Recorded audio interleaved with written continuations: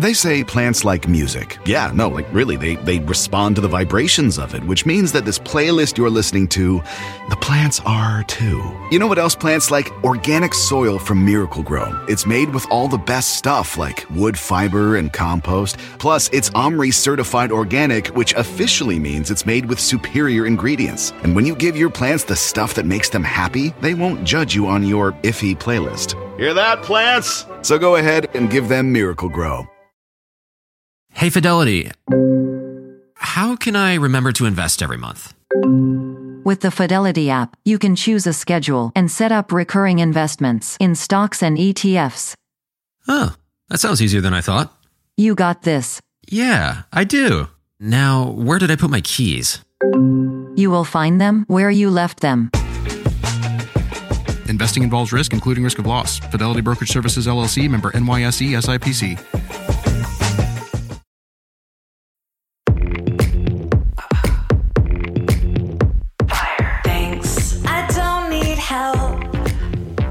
Just watch me love myself. That's all I want. Got what I want. That's all I want. I'm not sorry.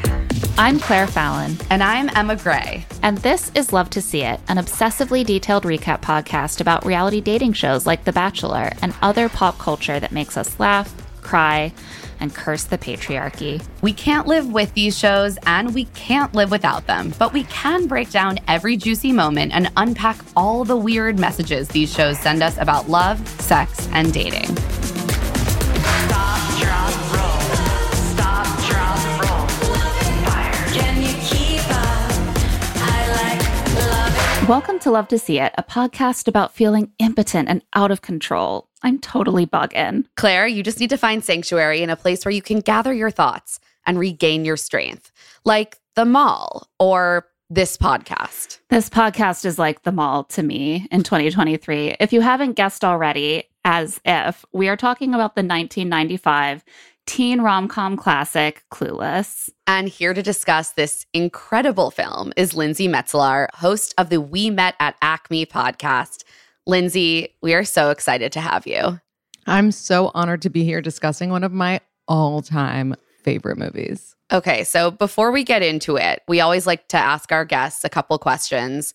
What is your relationship in general to romantic movies? I'm a huge rom-com gal. I am a Libra and we love romance and we love, all of that. And so I've just always been obsessed with rom-coms. I've seen pretty much every single one. And I love it. I love the meet cute. I love the humor. I love the endings.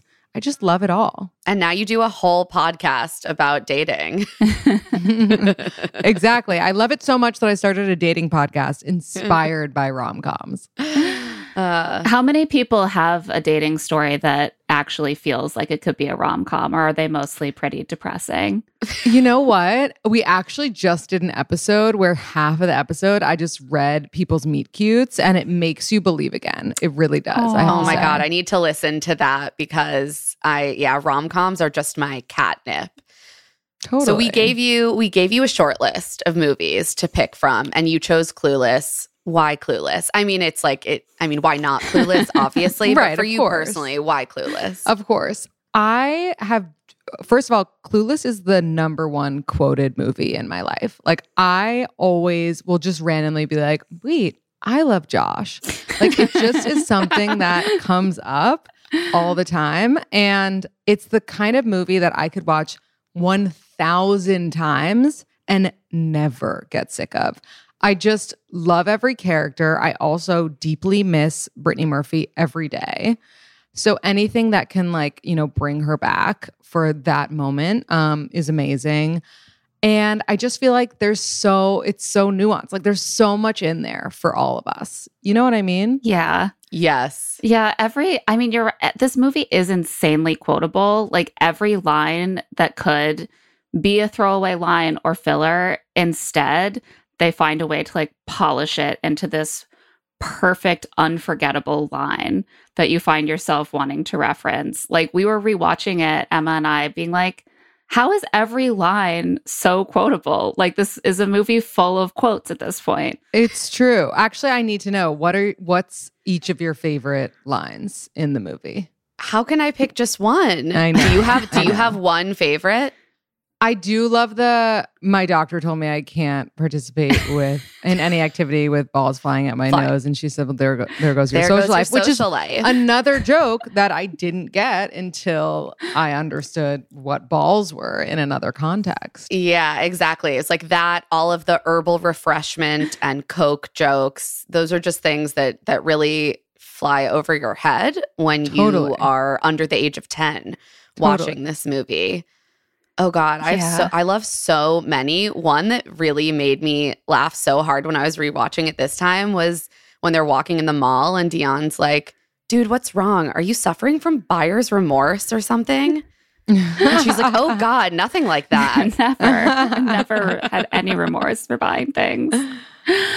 I don't think that I can even pick a favorite line. Every line is good. But I think one that that has always consistently made me laugh so hard every time I watch is when Cher is organizing the Pismo Beach disaster relief and she's hauling the skis out, the family's skis out to the donation pile.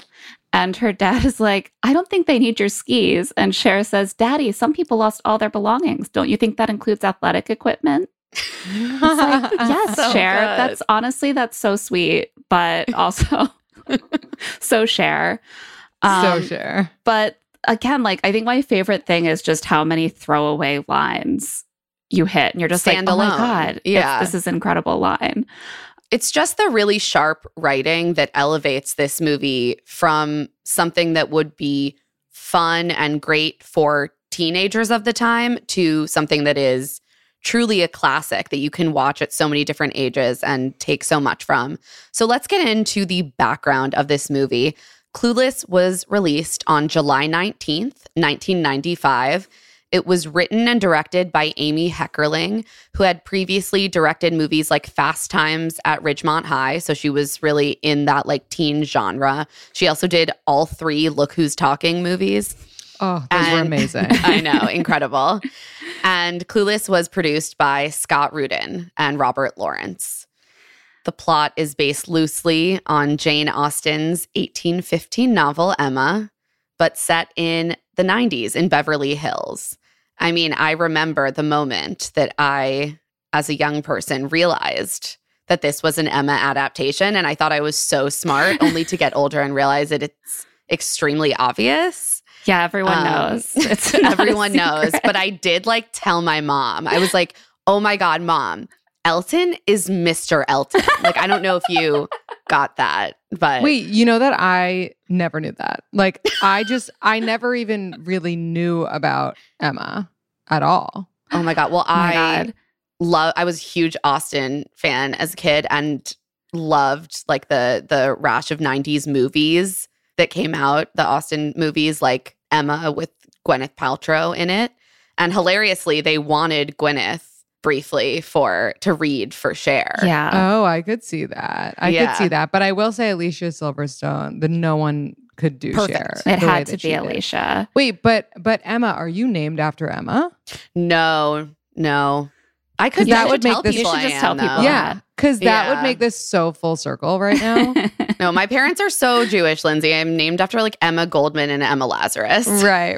No, honestly, those are also really good namesakes. I mean, I grew up in a household that was my dad is an English literature professor, and so is my older brother now, and that was kind of the whole vibe of our house. So there's like a highbrow sort of approach to entertainment. And this was like the one teen movie that I remember both my dad and my older brother being like, Claire, you really need to watch this. This is a really good movie. So it came with like many different kinds of stamps of approval for me. And everyone was right. I have to say, the first time I watched this movie, I was like, this movie is perfect. And every time you rewatch it, it's perfect.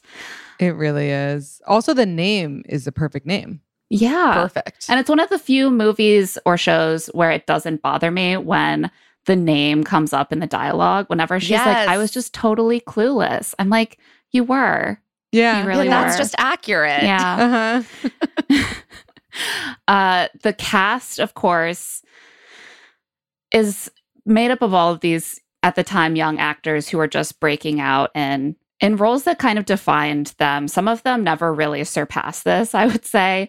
For Alicia Silverstone, this was her big breakout role, but it also has kind of remained her iconic role. She was best known for her appearances in Aerosmith music videos at the time she was cast.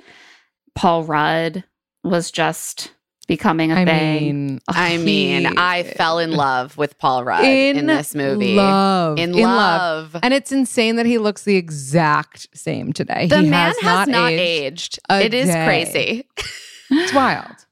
Brittany Murphy, this was her big break. And she is, as you said, Lindsay, just such a delight in this. Like, her energy comes through the screen. Stacey Dash, Donald Faison, Jeremy Sisto, Breckin Meyer, all of these big names who went on to have solid careers in entertainment. And Heckerling first conceived of this actually as a TV pilot. This was originally supposed to be a TV show. In 1993, it was a pilot for 20th Century Fox. But it didn't work out because they thought the script needed more male characters. Yeah, they were like too focused on the girlies. You need to make Josh basically a co-lead. They didn't like that Josh was a secondary character. And this is just so indicative of, like, I think an idea that still kind of exists in the movie industry, which is like, we just can't cater too much to girls and women, because what will be left for the boys and men? Won't someone think of the boys? Yeah, which is insane, because now you look at a movie like Bridesmaids, which is only about women, basically, like really only catering to women. And every guy loves it. Loves it. Right. Men were not so evolved back then. They see a woman's face. Right. They're like, oh, I can't watch this. Yeah. Oh, not for me. I got it. Yeah, she was writing, she wrote this pilot because Fox wanted a show about teenagers and about cool teenagers. And she told EW in 2012, you know, they wanted a show about teenagers, but not the nerds. They wanted it to be about the cool kids. The most successful character in anything I'd ever done was Jeff Spicoli in Fast Times. People think that's because he was stoned and a surfer, but that's not it. It's because he was positive. So I thought, I'm going to write a character who's positive and happy. And that was Cher. Whenever she talks about writing Cher, that's her big, like, her inspiration for the movie was a really positive, happy person. She just loves writing positive people. It seems like that's her muse, is just positivity. Which I love. Positivity and Austin. Yeah, I love that. And apparently the script was just passed on by, quote, everybody in town pretty much, before Scott Rudin at Paramount finally was like, maybe we could do something for girls. Maybe that would work. This is one of those stories where you're just like, can everyone be that bad at having good taste? Like, the script is so good. It's hard to conceive. So good.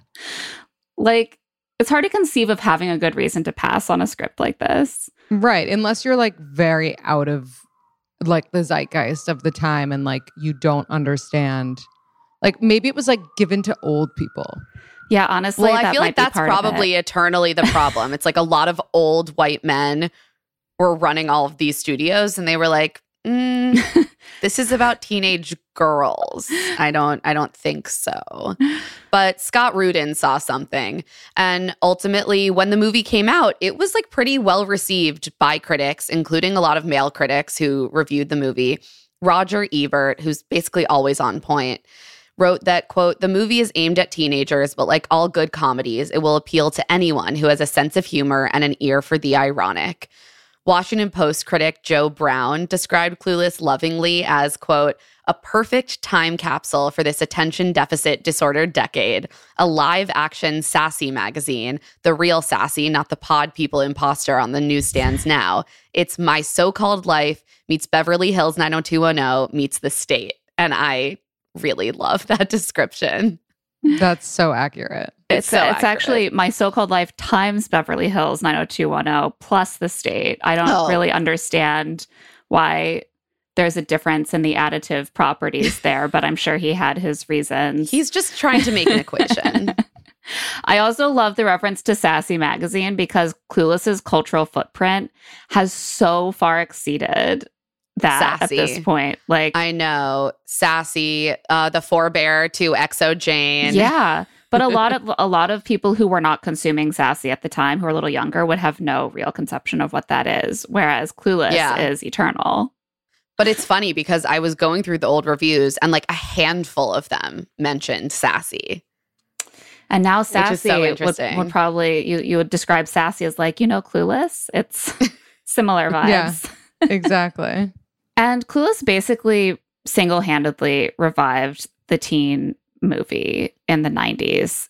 There was a big teen movie boom in the 80s. John Hughes, of course, made basically all of the memorable ones. So it was more like a John Hughes boom.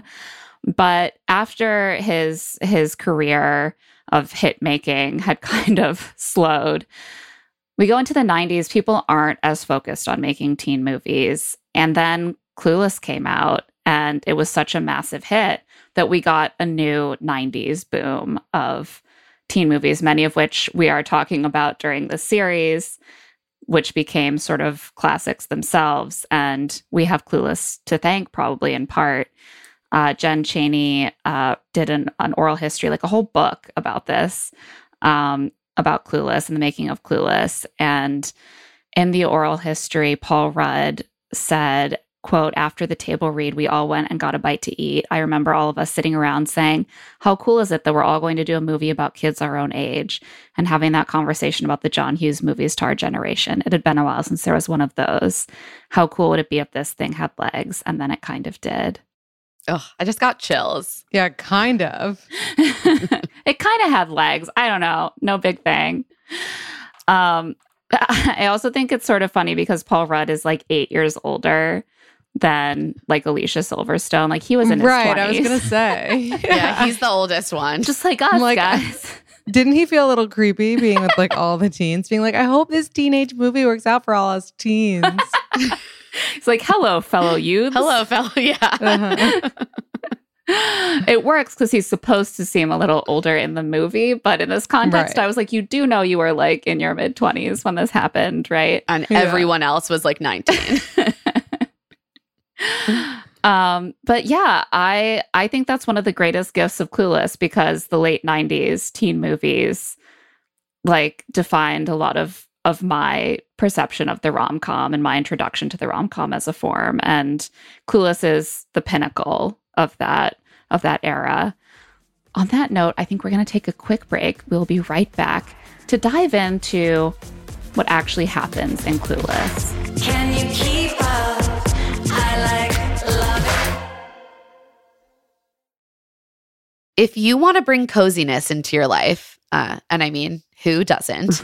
Turn to Barefoot Dreams, especially right now, because the brand is celebrating their 30th anniversary. With those 30 years of coziness, Barefoot Dreams celebrates being the originators of everyone's favorite Luxe home blanket. There's a reason why Barefoot Dreams has been on Oprah's favorite things list 6 times. Dressing head to toe in Barefoot Dreams is the key to comfort, as their collection of ultra-soft robes, loungewear, and accessories are made with premium materials. And their products make the perfect gifts, too. I would certainly love to be given something from Barefoot Dreams. I just acquired the robe, and it is like the softest robe I have ever put on my body. It's so cozy. It's so warm. It's beautiful. It has a nice drape and weight to it. I wear it whenever I have the opportunity. I just want to wear it constantly. And I think everyone should have that kind of comfort and coziness in their lives. For Love to See It with Emma and Claire listeners, you can get 15% off of your first purchase at barefootdreams.com with the code LTSI15. Don't miss out on Barefoot Dreams' soft, soothing fabrics that will bring luxury to your life. The weather's getting warmer, so it's time to say goodbye to jackets and sweaters and hello to shorts and tees. Oh, I'm so happy the weather is finally turning. If you, like me, have been wanting to update your wardrobe for the long haul without, spending a fortune, then Quince is for you.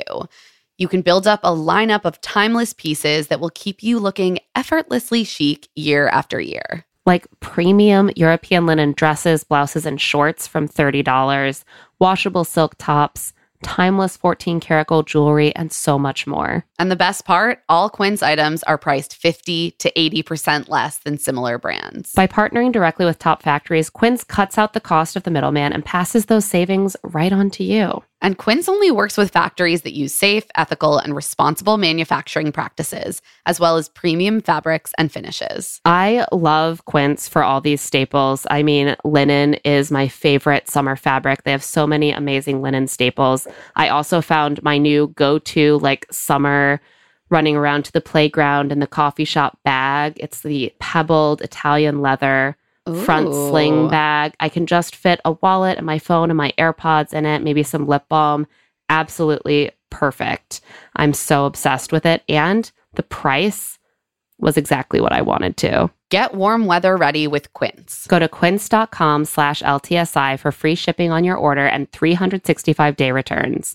That's QUINCE.com/LTSI to get free shipping and 365-day returns. QUINCE.com/LTSI.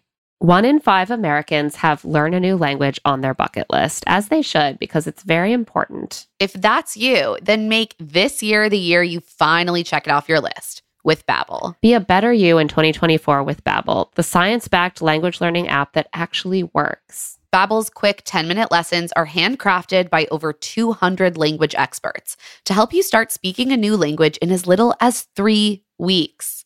Wow, that is really fast. Their tips and tools are approachable, accessible, rooted in real-life situations, and delivered with conversation-based teaching, so you're ready to practice what you've learned in the real world. Plus, all of Babbel's 14 award-winning language courses are backed by their 20-day money-back guarantee. I personally used Babbel before I headed off to Paris for 3 weeks, and it was so helpful, just kind of giving me back that basic understanding of French, allowing me to interact with people in restaurants, in shops, and, just not make a total fool of myself when in a foreign country. Here's a special limited time deal for our listeners. Right now, get 60% off your Babbel subscription, but only for our listeners at babbel.com/LTSI. Get up to 60% off at babbel.com/LTSI. Spelled BABBEL.com/LTSI. Rules and restrictions may apply. And we are back. And as usual, Claire is going to shepherd us through this plot summary. I think this one's going to be a little lengthier because the details are just so delicious of Clueless. So let's get into it. So we open, of course, with Cher Horowitz, played by Alicia Silverstone. She's a gorgeous, wealthy, and popular teenage girl. She's the daughter of a high-powered litigator and a beautiful late mother who died from a freak accident during a routine liposuction. This is like the parentheses picnic lightning of our generation. It's so perfect. This little throwaway of what happened to her mother. She has a closet so vast that she needs rotating dry cleaner racks and a computer app to dress her every morning. And she bops around town in a loked out Jeep with a monster sound system, even though she only has her learner's permit. Her best friend is Dion Davenport, played by Stacey Dash, an equally hot and popular girl with a penchant for hideous hats. This is like one of the all-time opening sequences. Like every detail of it, the opening montage of her like at parties and by the pool. And then she's like, I know you're thinking, is this like a Noxzema commercial or what? But I actually have a way normal life for a teenage girl. Yeah. A way normal life. And then she has her digital closet, which, oh my gosh. Which I'm still trying to like emulate today. Like, how do we get that? Why has that not been a thing? Everyone is looking for it. There's a really great podcast that Avery Trufelman recently did about this. Yeah, you should listen to it. It's I amazing. highly recommend. But what's interesting to me, they sort of come to the conclusion there are all these apps that exist to replicate the closet. And what people keep coming down to is no one has enough clothes for this to work. Like, you need so many clothes to get the level of iterations that Cher is working with that almost no one can actually match that just by having an app. We have much more limited closets than she does. That's true. And also, apparently, it's very annoying to photograph and catalog every single one of your clothing items. That would be so annoying to do. Very laborious to even be able to use one of these apps. Cher's personal outfit photographing employee is out of frame. She is not part of the movie, but she must exist. Exactly. She also picks out an outfit that is just forever seared in my brain. That 2-piece yellow plaid, like blazer and pleated mini skirt with the high socks. Oh my God. It's so gorge. It's so gorgeous. Like, I still want to wear that outfit. I'm still like, every time I watch it, I'm like, why did she need a computer app to match a blazer and a skirt that are literally for fun, Claire? For fun. She's like, oh, I guess these two items that I bought together in a set do match. It's crazy. Right. But Cher might seem like she lives a perfect, blessed life, but she has a problem. Even though she gives a very inspiring speech in debate class about why the U.S. should welcome Haitian refugees, based on her ability to accommodate unexpected guests at her father's 50th birthday garden party, which I found really convincing and also quite moving, she's still only getting a C in debate. I mean, she makes a good point. It does not say RSVP on the Statue of Liberty. I really feel like this was telegraphing the future of anti-immigrant sentiments in the U.S. I'm like, we need to get Cher in here. She knows. We needed her. She had good politics, I'll say that for Cher. She tries to negotiate up her grade, but while it works with every other teacher, her debate teacher, Mr. Hall, played by Wallace Shawn, oh my God, is steadfast. I love Wallace Shawn. Apparently this part was written for him by Amy Heckerling. Didn't he recently die, or did I make that up? I don't think so. Did he? My face just dropped. If he didn't, I'm so sorry, Wallace. He's still alive. He's still alive. He's God. but he is 79. Okay. I have loved him ever since I saw Princess Bride, and so which was a movie I had seen before I first saw Clueless, and so I remember being very excited when I realized he was in this. And he is pitch perfect for the role. You can see why Amy would be like, I'm writing this role for him, and I probably won't even really consider anyone else. She and Dion decide that they need to get more creative because he's not responding to her persuasive abilities. And Dion's like, he's just a sad man who wants to make everyone else sad too. And Cher's like, that's it. I'm going to find a way to make Mr. Hall sublimely happy by having him fall in love with another adult I know. Yeah. I mean, Cher understands humans. She does. And people need love. They do. And I just have to say, just because, I'm obsessed with astrology, she is the quintessential Libra. She's like, everyone's life will be fixed when they're in love. That's it. I'm feeling like a stealth Libra right now. I'm like that. I really identify with that. Oh, are you a Libra too? No, I'm a Gemini, but I'm like, I feel like I identify more with this whole love fixes everything thing. Maybe you're a Libra rising. Maybe I'm gonna have to get my full star chart done. They settle on Miss Guys too as the history teacher, social justice warrior. She's also just like the only female teacher at school who they think they can make somewhat appealing and who is interested in men, they think. So they give also Miss Geist is played by Twink Kaplan, and she was also a producer on the movie. She had done previous movies with Amy Heckerling, and they were best friends. Oh, I love that for her. I know. They give her a little bit of a stealth makeover. They just catch her coming out of the teacher's lounge, and they're like, take off your glasses. You look so pretty without them. Let's accentuate your waist by tying your jacket around it. And They're honestly, like, it's a good quick makeover. It's a good quickie. It's a great quickie. They did a lot with very little time and frankly, no consent whatsoever. And with that, they begin to push the two teachers together by, for example, giving them an Italian roast coffee to share. And it works. That they basically immediately fall in love. Like, these teachers needed help. They clearly are desperate for love and willing to do it with like whoever is nearby, but they just didn't until Cher pushed them together. And suddenly, Mr. Hall is like whistling in the hallways. He's giving everyone A's. And Cher is the school celebrity. She's fixed everyone's debate grades with this scheme. And she's like, you know what? This is my gift. I can make people happy, and I'm going to do some more of it. I'm going to do some more good deeds. And so she convinces Dion to join her in taking a misfit new student named Ty, played by Brittany Murphy, under their wings.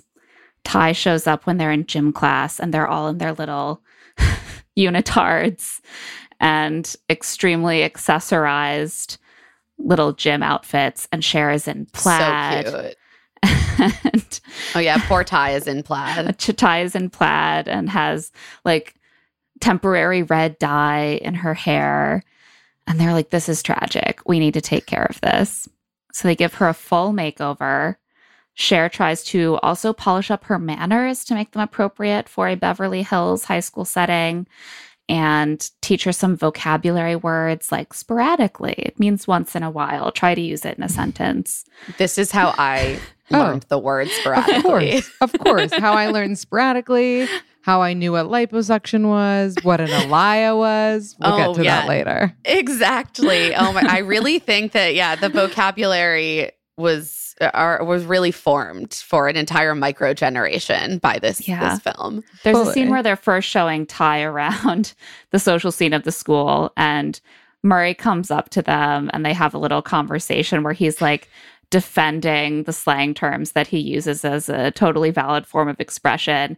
And Ty's like, oh my God, you guys talk like grown-ups. And they're like, well, this is a really good school. And so she's also giving her reading assignments to you know, she's got to be educated. So she's got to be reading the classics, like Men Are From Mars, Women Are From Venus. Recently listened to an entire podcast debunking Men Are From Mars, Women Are From Venus. Very disturbing stuff. Oh, wow. The man who wrote that book, real crazy. Has either of you ever read it? No. I actually have never read it, no. But I should. I feel like it's one of those books that like entered the zeitgeist in this way where you start to be like, well, I don't need to read it. I know from the title what's going on. I get the vibes. Men and women are from different planets. That's the important message. Totally.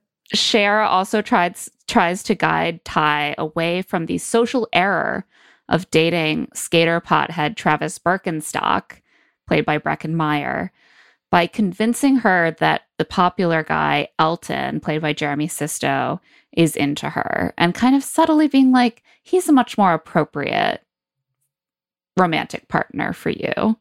I wouldn't call it subtle. We don't date the Lodies. Would we call Cher subtle? I mean, yes and no. I don't think that Ty experiences it as heavy-handed.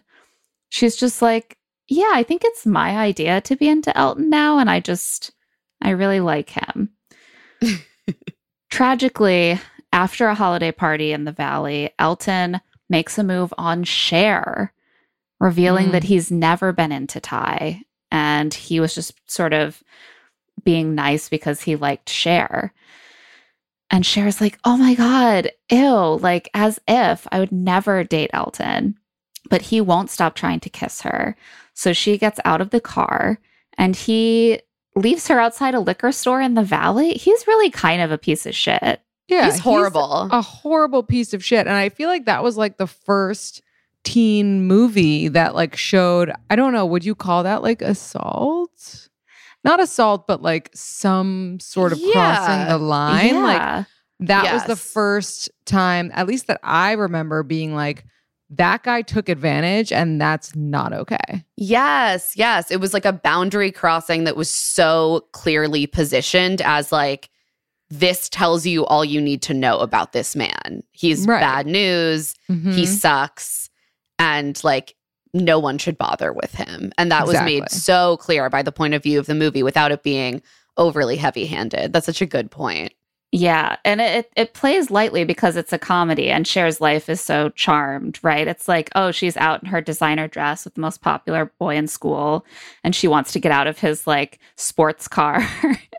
But it's clear that he is being a complete slimeball, and he's putting her in a really uncomfortable situation and a dangerous situation. And then in danger.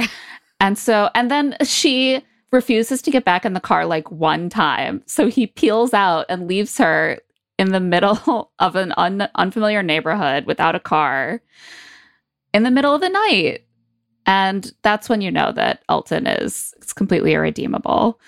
Trash. She is immediately mugged by a gunman who makes her lie down on her front in her Alaya. And a what-a? It's like a totally important designer. The first time I watched this, I could not really grasp the difference between Alaya and Aaliyah. I was like, she also designs dresses. She's a triple threat. She does it all. Oh my God, I love the like under 10-year-old brain and how it will just like make sense. I was not under 10. I was much older than that. I was probably like 14. Okay, so you did not watch this in 1995. No, definitely not. But I still didn't understand a lot of stuff when I first watched it. So she has to call Josh on a payphone. Josh has to leave a hot and heavy makeout session with someone he clearly met in a philosophy seminar to pick her up in Sun Valley. You mean in the valley? Oh, you're right. No, because he says she's like, where are you? And she says, it sounds like she says Sun Valley. I think maybe she just says I'm in the valley. Yeah. She says it really weird. Okay, yeah, maybe. You're maybe right. She says I'm in some valley or something. Valley? Yeah. She's not very clear about where she is because then they just hang up and he picks her up. Yeah, right, of course. He knows immediately. There's only one place. He's like, oh, you're at that one gas station in the valley, 123 Valley Road. I'm there. I'll be right there. See, this is the fun thing about this recap is learning all of the things I still don't understand about this movie. Oh, another thing is that this movie taught me that everywhere in LA takes 20 minutes. Yeah. Thanks to Mr. Horowitz. Is that true? No, it's not true. Everywhere in LA takes 4,000 minutes. Yeah, I was like, excuse me. When I then went to LA and was like, why is it very easy to spend 90 minutes traversing LA? Maybe LA was less populated then. Yeah. Also, she doesn't seem that stressed about it. She's like, okay, I guess I'll slowly gather my friends and figure out a carpool system. A few hours. Right. So she has to tell Ty that Elton is not actually into her. It was Cher he was after all along. And that is why he hung up a photograph of Ty in his locker, because Cher took that photograph. This is one of the few plot details that I think makes more sense in Emma. It does, but I, again, as someone who loves Emma, I enjoyed that they tried to make that. What was the OG Emma version of that? Emma paints a portrait of her friend Harriet. And then Mr. Elton is like, I'll take it to get it framed. Yeah. And he's like, I see this as a gallant gesture towards the artist who is displaying her craft. And she's like, oh, he wants to get your portrait framed. He must be in love with you. Oh, that's really funny because it's so different with the Clueless situation. Like anyone can take a picture. Well, exactly. You're like, why wouldn't he have just asked for a printout of like the group photo? Right, exactly. That would have made more sense. Yeah. But after the holidays, there's some distraction in the form of a new gentleman at school, Christian. He is a student who spends one semester in Chicago and one in LA due to a custody arrangement that I think we can all agree is a travesty on the part of the legal profession. And truly, it's not a custody arrangement that I've ever heard of happening before. Like, one semester at a school in Chicago and one at a school in LA. That sounds really tough. Seems very difficult. Yeah. But socially, it's easy because Christian is 50s cool embodied. He's handsome. He's stylish.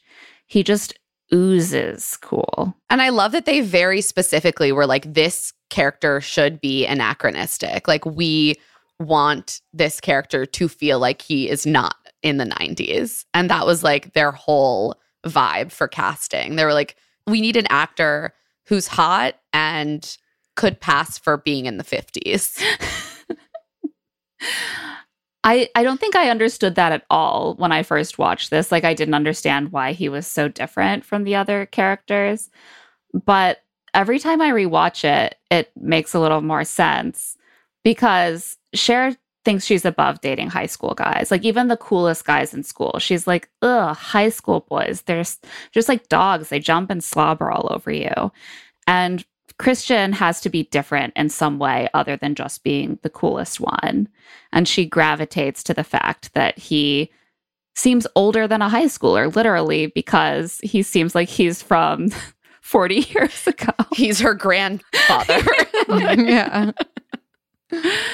Mel's assessment when he picks her up for a party is, do you think the death of Sammy Davis Jr. left an opening in the Rat Pack? And I'm like, yeah, that is Christian's whole vibe. And Cher wants him for herself. So she begins to flirt with Christian. She's showing skin. She's putting things in her mouth in front of him. All the things you do to get a guy's attention. Lindsay, as a dating expert, what do you think of Cher's advice for how to get a guy? I mean, sending yourself flowers is a thing that it's a stroke of genius is what it is. I think some of the things that she did are really dumb, but some of them still today, like, men want to feel needed. And obviously we know down the line, Christian is not into women, but which we'll get to. Sorry, spoiler alert. But men who are into women typically like want to feel like they're like rescuing the woman who dropped her pencil, and like they like to feel like they, can do something for you. So in a way, it's actually quite smart, and she's like setting it up for him to come, like, to pursue her without having to pursue him. It's like something real, but at the high school level, where you're just like, this cute boy will pick up my pen. Yeah, exactly. Me and my girly fingers, I can't like hold pens. 100%. And like the guy that she, thought that Christian would have been like, oh my God, yes, I'm picking up your pen because you are a delicate flower and I'm a Rat Pack member and I'm here to protect you. I'm going to pick up her pen and I'm going to say, nice stems. Yeah, right. I mean, she does. It's wild to watch her work her full suite of seduction powers on Christian because, I mean, it's Alicia Silverstone. She's so good. She's like putting her pen in her mouth in this sexy way. She's just like shimmying her cardigan down her shoulders to show off her spaghetti strap like top and her shoulders and her cleavage. And like, I'm kind of into it. I'm like, oh wow. Oh, yeah, like she seems like she needs my help. And also she's so beautiful. And I'm thinking of sex all of a sudden. And I don't know. Right. Uh-huh. You're like, I'm into her, Christian's into her, we're all into her. Trained on this guy who it's not going to work on, but it's so powerful that you're like, but maybe it could. It definitely gets his attention. He's like, clearly this is like a cool chick who like is confident. She has high status. She seems like someone who would be fun to party with. So he starts paying her attention. He's like, what's happening around town? Like, what's the scene? And she's like, oh, what are the interested. Heavy clam bakes? Heavy clam bakes. What's a heavy clam bake? Still don't know. See, there are still layers. I feel like a heavy clam bake is a clam bake with alcohol. That's gotta be it, right? Or drugs. And she invites him to the heaviest clam bake she can think of, which is her ex-stepbrother's friend's party. Basically a frat party that is taking place at like a large party venue. I'm confused by this. I'm like, they're in a warehouse. It doesn't seem that populated. It's a college party, but there's a bunch of high school students there. Yeah, and also a bunch the mighty, of grown mighty adults. Bosstones. There's like a janitor, like a full adult middle-aged janitor there. To supervise the underage drinking. Wait, but actually now that you just mentioned it, I have to ask a clarifying question. Ex-stepbrother, like what exactly is her relationship to Josh? Can we just quickly Yes. break that down? We did gloss over this. Yes, her father, Mel, was married to his mother for a few months 5 years ago. Okay. That's it. It doesn't make sense. And they really. stayed in, and because Josh started working for Mel. I think Josh. I think they just stayed friends. They just stayed friends, and close. he considers Mel like a father figure because I get the sense his mom's a little much. Right. Yes. But they're both lawyers. He's studying to be a lawyer. Josh is a freshman He's a in college. freshman. Okay. Right. I don't think that that's the basis of their relationship. He sees Mel as a father figure. Mel tells Cher early in the movie, "You divorce wives, not children." So he's like, which is a great lesson. Yeah. It's beautiful. He was Josh's stepfather for like 6 months. And he's like, now I'm his dad forever, which is going to get weird soon. Seems like a great idea at the moment. So Josh is almost sort of like a close family friend in a sense. Like he's not her brother, but he is treated as part of the family. And I glossed over that because Josh is barely a factor in the movie at first, although he becomes increasingly more of a factor at this point. So she and Christian are at this frat party where he is paying attention to no other women. He's just so focused on her and also the handsome male bartender. She doesn't clock this at the time. She may come back to think of it differently. The Mighty Bosstones, the ska punk band, as you mentioned, Emma, are the entertainment. This scene like lives rent-free in my head. Every time I watch the Clueless, I'm like Googling Mighty Bosstones dancer. And yes, they do have a member of the band who is just a guy in a suit who dances. He doesn't sing. He doesn't play an instrument. He just does like ska dance moves on stage. And I've never been able to fully grasp that. Also, they just split up in 2022 after many happy decades together due to so sad differences of opinion over COVID vaccines. Yikes. Oh, wow.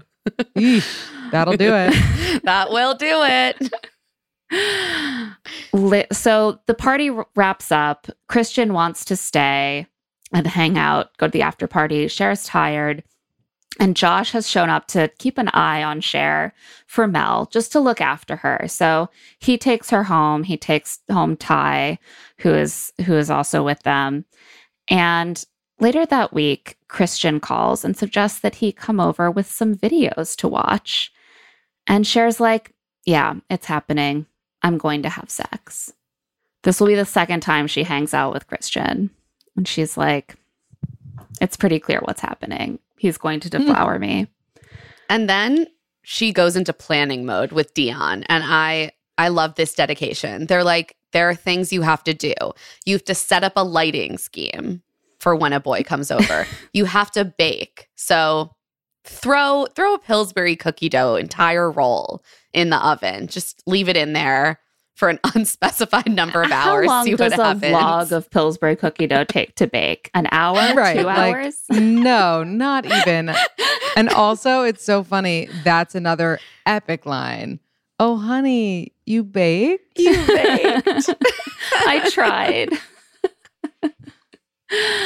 I really think I internalized that too.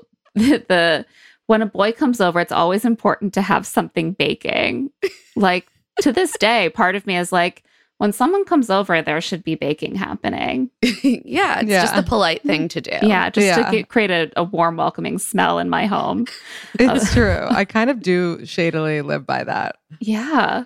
I mean, it is a nice gesture. Like someone comes over to your house and you're like, I made cookies for you. Like no one hates that. No one. Universal win.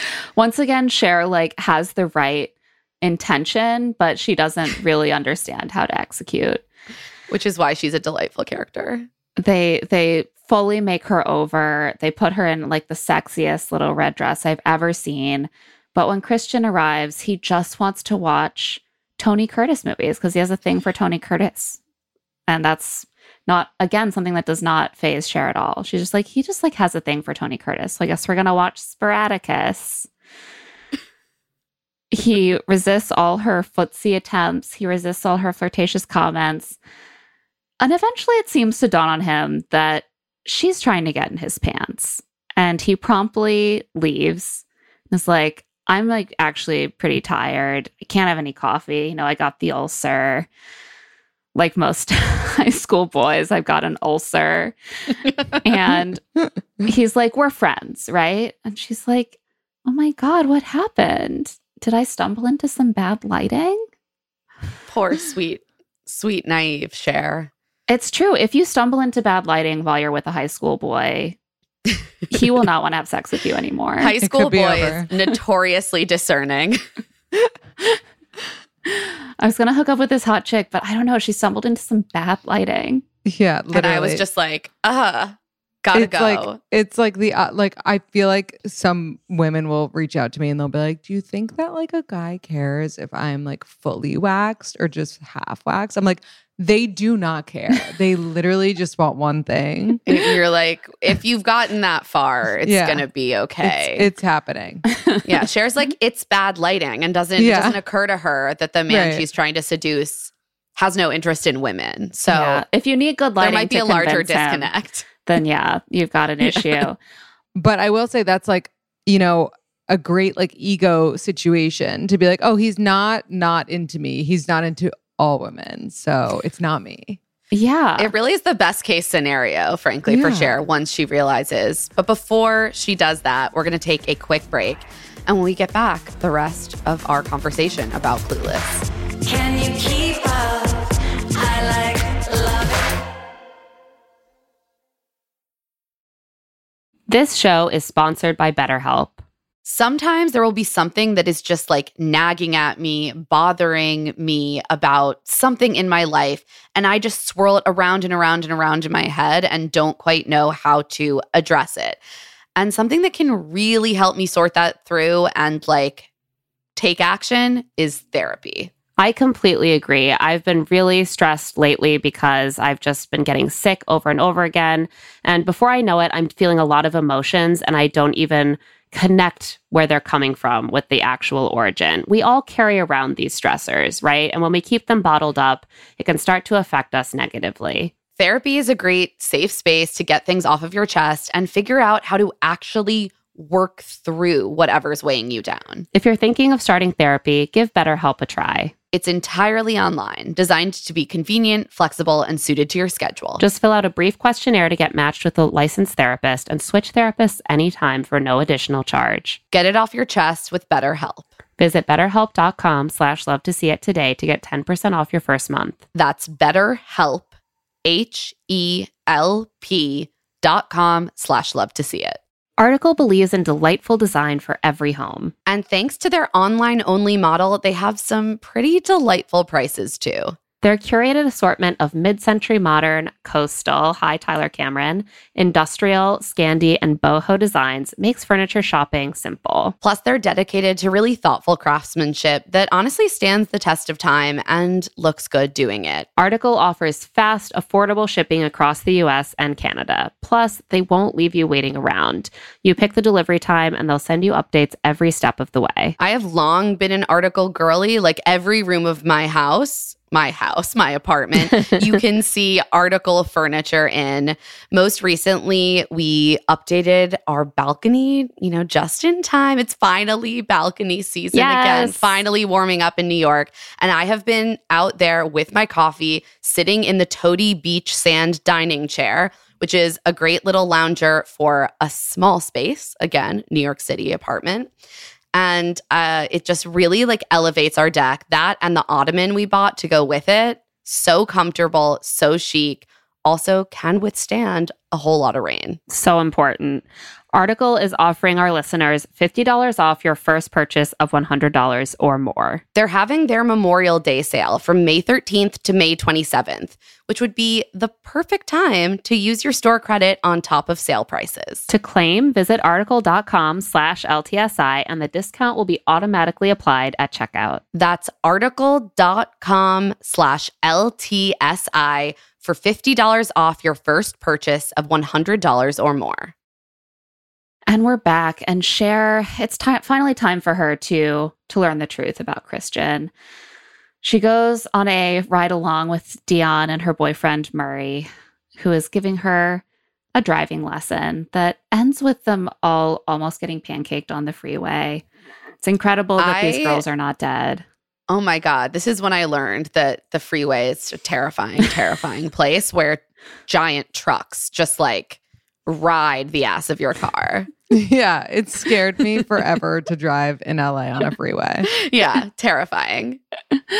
But this is also one of the most epic scenes, I think, of the entire movie. Oh, it is completely iconic. It is a really ultimately romantic moment for Dion and Murray, who just realize the value of what they have after a near-death experience on the freeway. If I were as bad of a driver as Sharon Dion, you would not catch me outside of a parking lot. So the fact that they're even near a freeway gives me anxiety. But while they're doing this, Cher is in the back seat, revealing what happened and speculating with Dion on what could have possibly gone wrong. And Dion's like, nothing. He probably was just tired.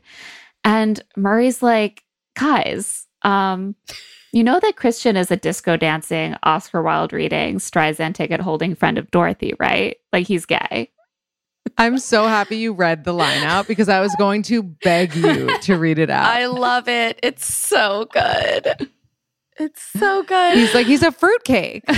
Donald Faison. I mean, the delivery is just it's so amazing.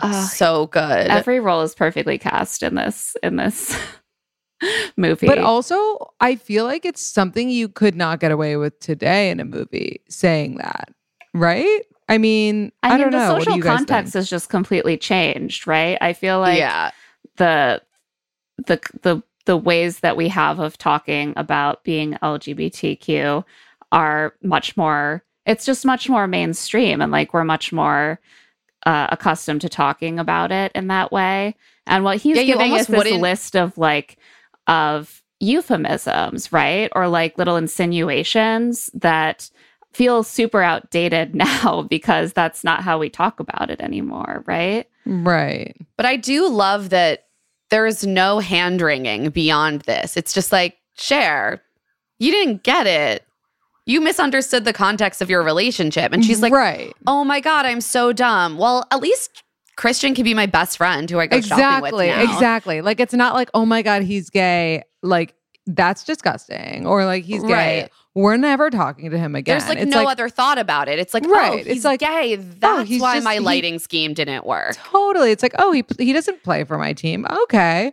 Got it. And it's nice that a character like Murray delivers it like that, because I just feel like he's more like bro-y, if anything. So it's like that kind of made it for all the like high school boys watching, be like, oh, he gets it. He's cool with it. He identifies it. He doesn't have a problem with it.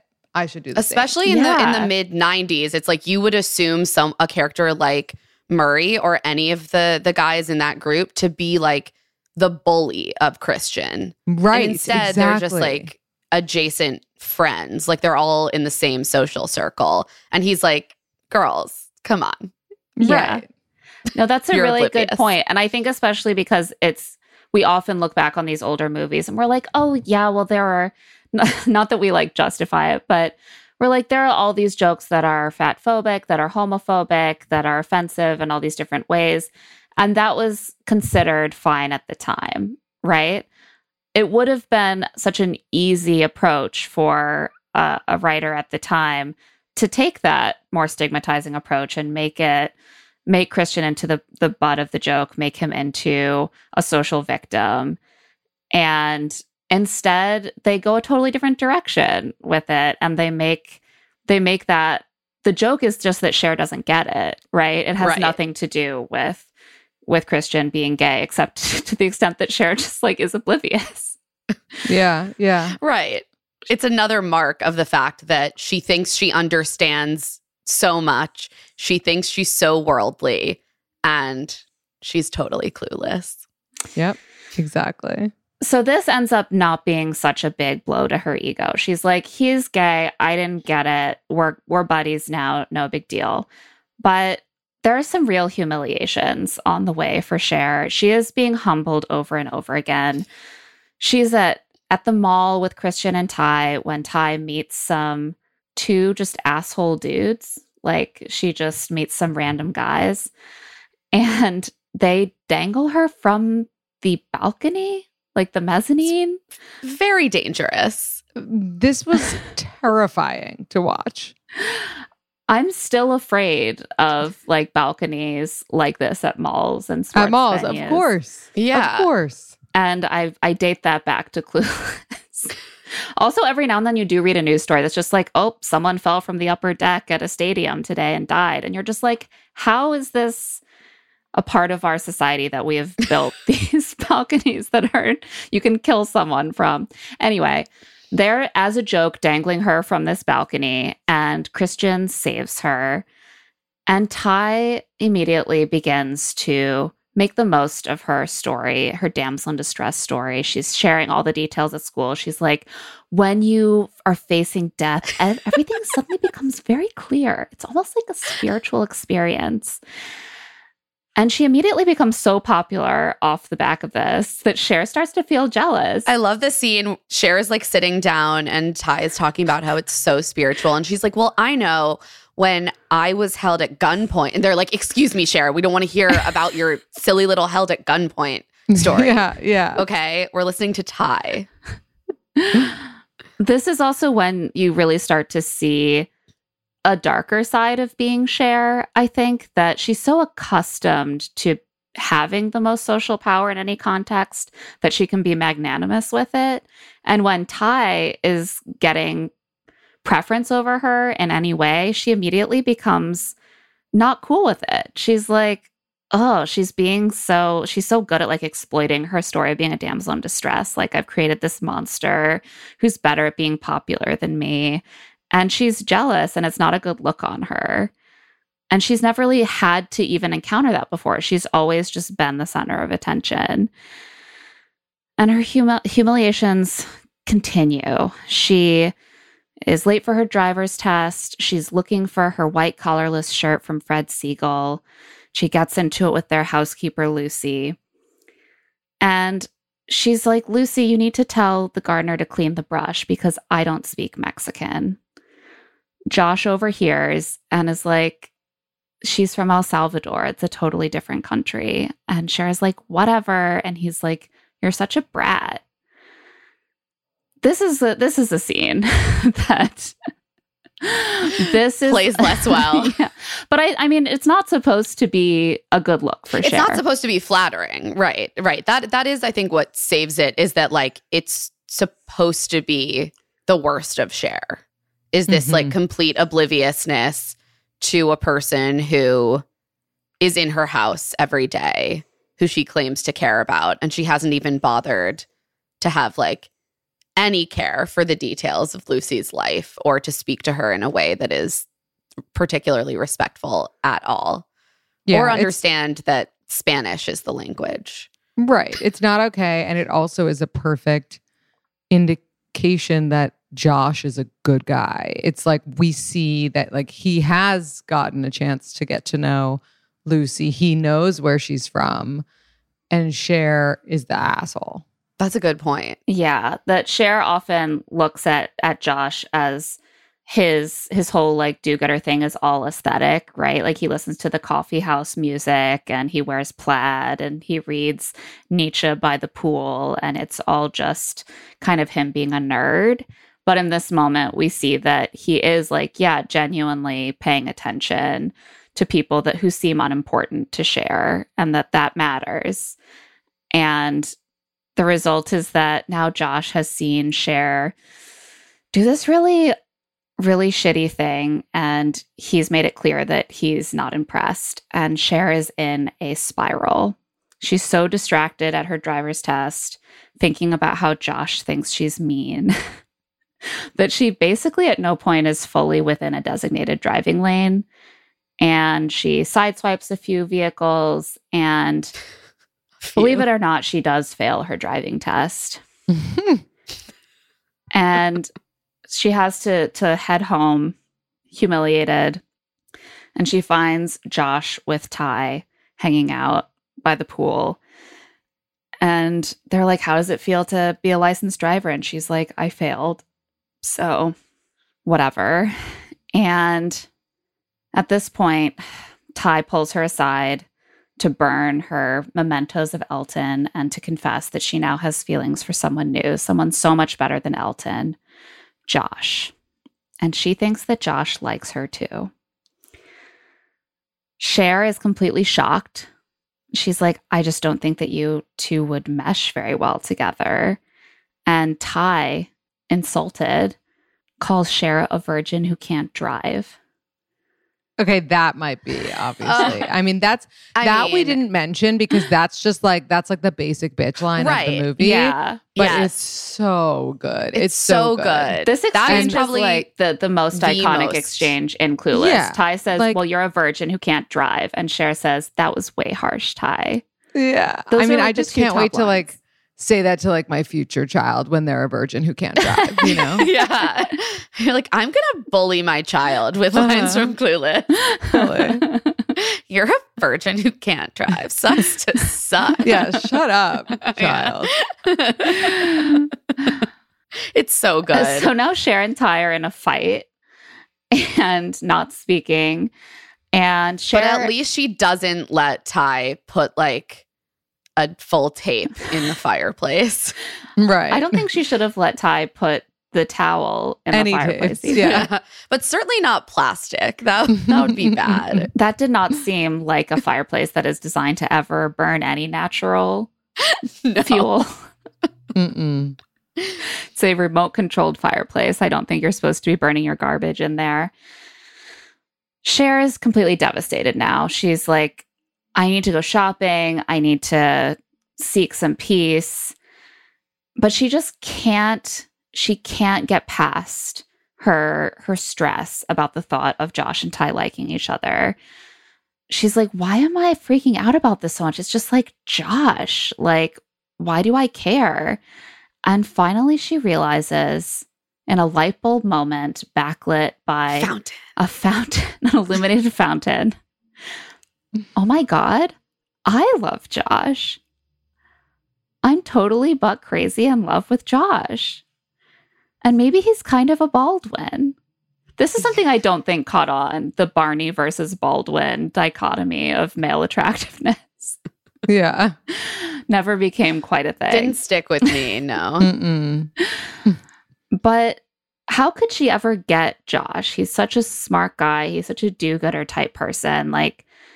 She just doesn't feel like she can really ever attain that. So she goes to her dad about it, and she tees this up in a way that he can understand. She says, Dad, have you ever had a problem you couldn't argue your way out of? And he's like, tell me the problem and we'll figure out a way to argue it. And she's like, I'm into someone, and he's a smart guy, and he's like one of those do-gooder types. And now I just feel like all my after-school commitments are just not good enough. And I love her after-school commitments, which are all just going to the mall. Right. But Mel is like, I don't like the sound of this stupid boy. Who could He's a very supportive dad.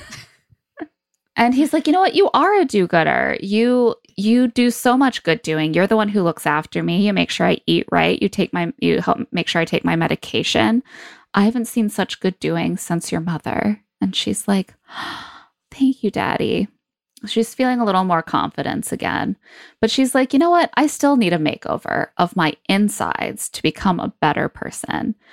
So she volunteers to lead Miss Geist's disaster relief for Pismo Beach campaign. She donates nearly everything that isn't nailed down in their house, from caviar to skis. She runs into Travis Birkenstock, who has gotten off the bong and committed himself to his skateboarding. This is a scene I did not understand at all when I was younger. The kitchenware? Yeah. Right. Where does this go? I guess kitchenware. That's where I always keep it. It is a bong. So funny. I did not know what that was. I also didn't understand where he's like, there's steps. And she's like, 12? He's like, how did you know? And she says, lucky guess. That's really funny. I didn't get that either, actually. Yeah, I didn't. It's just every line has something. I'm obsessed with the idea that he is a high schooler who's in a 12-step program for smoking pot. I know. It's amazing. I also think that without understanding any of that, you're seeing that he's donating and like you're like, oh, he's a good guy, and he was always a good guy, you know? Yes. That is the thing, and that's why this movie works, even if you don't get the jokes, because the jokes are like that cherry on top of it. And what this scene is doing is establishing that Cher and Travis can connect despite their disparate social statuses and connect through good doing. Through good doing, like donating your bong to and that Cher was wrong. Beach. And that Cher was wrong about him when she was like, he's a loser. You should be with Elton. Well, guess how that worked out. Exactly. Elton is a horrible person, and Travis is a really generous and kind person. Yeah. And suddenly Cher's like, that's what matters here. I don't see Elton showing up to donate his oversized sweater cardigans. No, that's because he's going with Amber, who's a full-on Monet. Oh my God, I can't with Amber. Amber and her sculptural pigtails. Amber is one of those major background characters who like never really has such an important plot point, but the movie would simply not be the same without her. The movie needs her. Needs.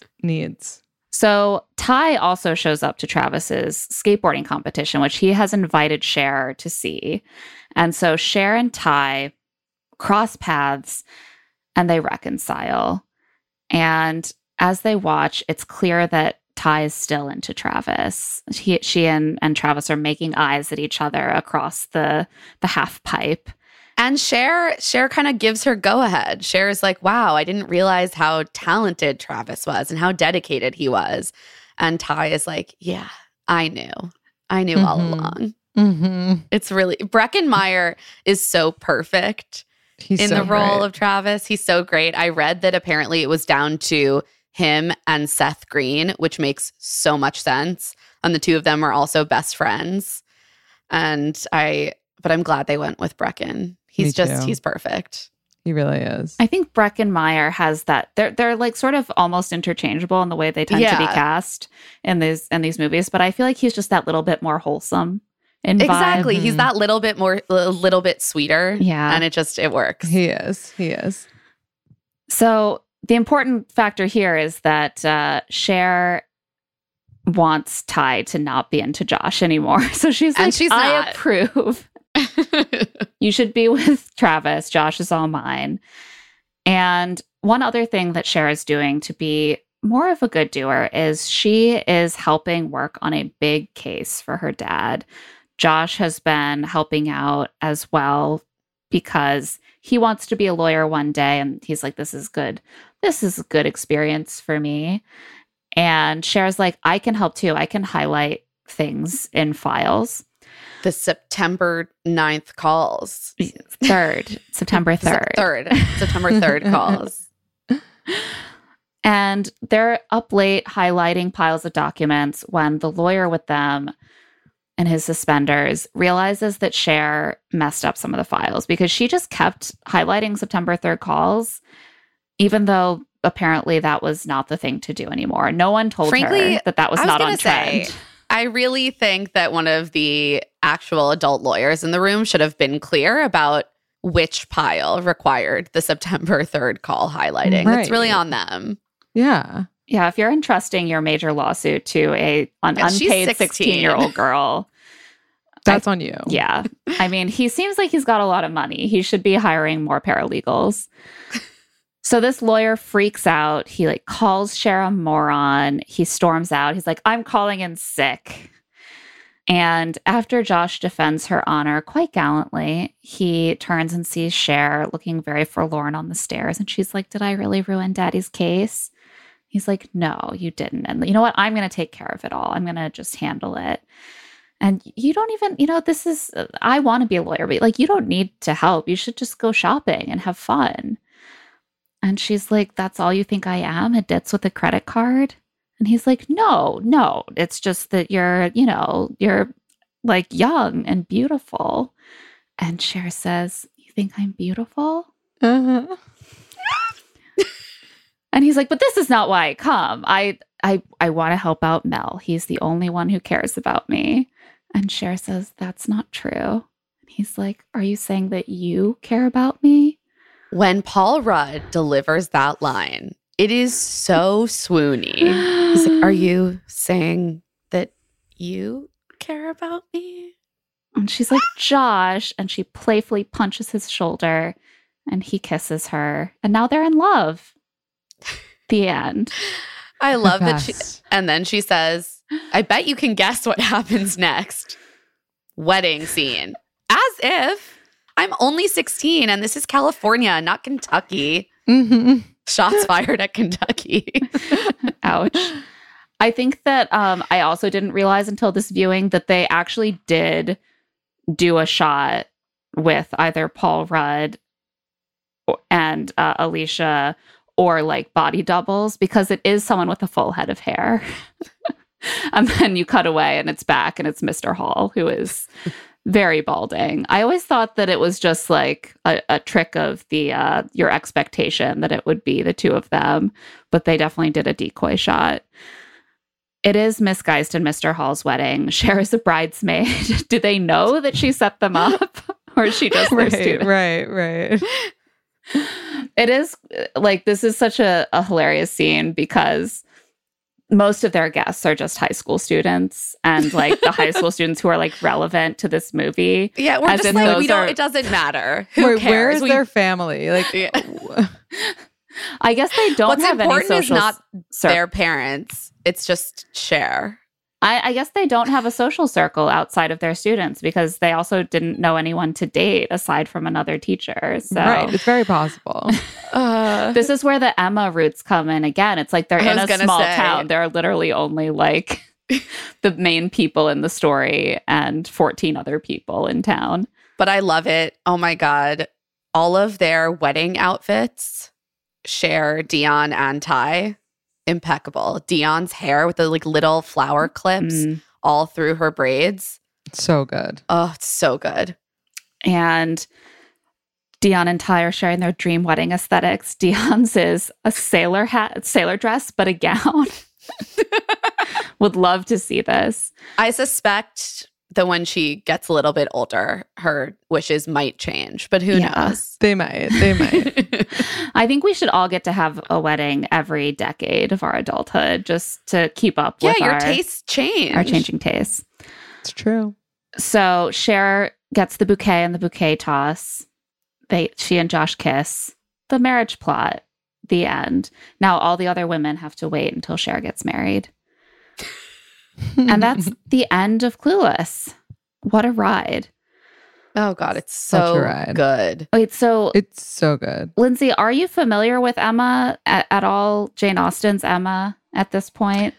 I mean, from you guys now, but otherwise I really wasn't. Okay, this is a treat then. Yeah, we're going to do a little more background on Emma because it's so important to Clueless. Also, I obviously read the book, but also the Gwyneth Paltrow movie is really good.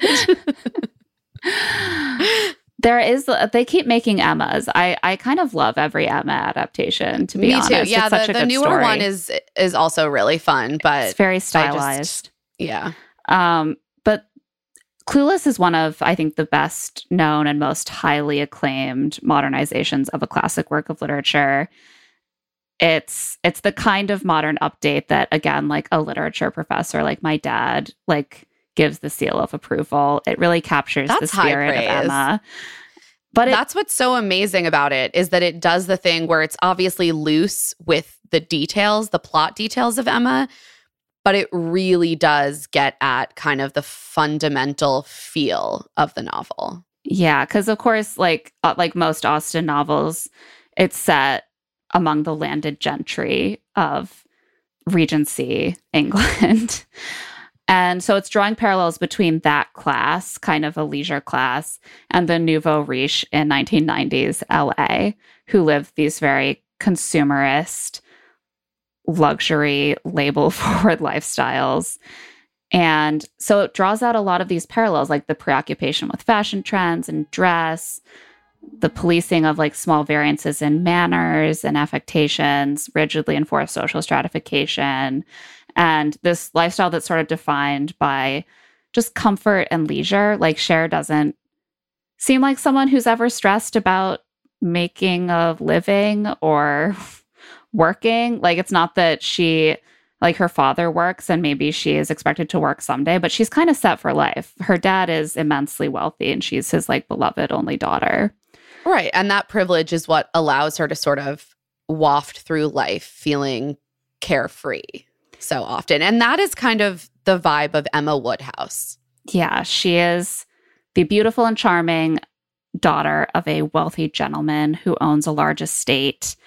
Her older sister is married, and Emma plans to never marry at the beginning of the novel. She's wealthy enough that she can like stay independent. She enjoys her role as the local lady of consequence. She doesn't have like a husband to answer to. And she's like, I'm in this really lucky position where I'm a woman, but I can live a comfortable and independent life because of my money.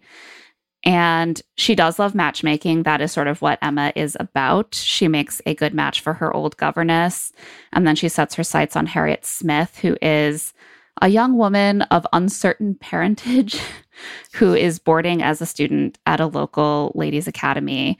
And she's like, oh, she's like the illegitimate daughter of a gentleman. So she's basically a gentlewoman and she can be polished up. We can make a good match for her. And Harriet is obviously the tie. That's character. The tie. Her friend and brother-in-law, Mr. Knightley, the Josh character, tries to talk her out of this. He's like, no gentleman is going to want to marry a woman who doesn't even know who her own father is. Like, that is not how our society works. But Emma disagrees. She's determined to make a match between Harriet and the local vicar, Mr. Elton. And at first it seems... Who is Elton, as I previously stated. And at first it seems to work. He does seem to take an interest in, for example, the portrait that Emma paints of Harriet. But, and you know, Harriet had been in love with this local farmer that she knew very well. She knew his family. And Emma keeps insisting that he's not good enough for her. And she should really be trying to pay more attention to gentlemen like Mr. Elton. That farmer, obviously, the Travis character. Yes. Then a handsome young gentleman arrives in town. Frank Churchill is the stepson of her ex-governess who has married a successful local businessman. And he was adopted by wealthy relatives after his mother's death. So he is like her ex-governess's stepson, but he hasn't really been raised by his father. He was raised more as a nephew to his father. And so he's not super familiar with the town or the people there. And Emma quickly develops an interest in him and he's flirting with her. Seems like they might make a match of it. But then it all comes crashing down. Emma has a series of humiliations. She makes a really unkind joke about an older woman in their social circle who is poor, who used to be wealthier and has lost all her money. And Mr. Knightley reprimands her very harshly for being so hurtful to someone with less privilege than her. Great parallel to the Cher, Lucy, and Josh scene. Mr. Elton attempts to propose to her instead of Ty while he is in a carriage with her on the way back from a holiday party. And he reveals that he never considered Harriet worthy of his attentions. She also reveals himself as a giant douche. Yeah. And she also learns that Frank Churchill, her love interest, is secretly engaged to the woman that she most dislikes in the world, a beautiful, talented, kind young woman named Jane Fairfax, who is highly regarded by everyone in the community. And so she sees her as a sort of rival. And he's just been like using Emma as a cover, basically, because he doesn't want anyone to know that he's engaged to Jane. Harriet then reveals she's in love with Mr. Knightley, which prompts Emma to realize she's in love with Mr. Knightley.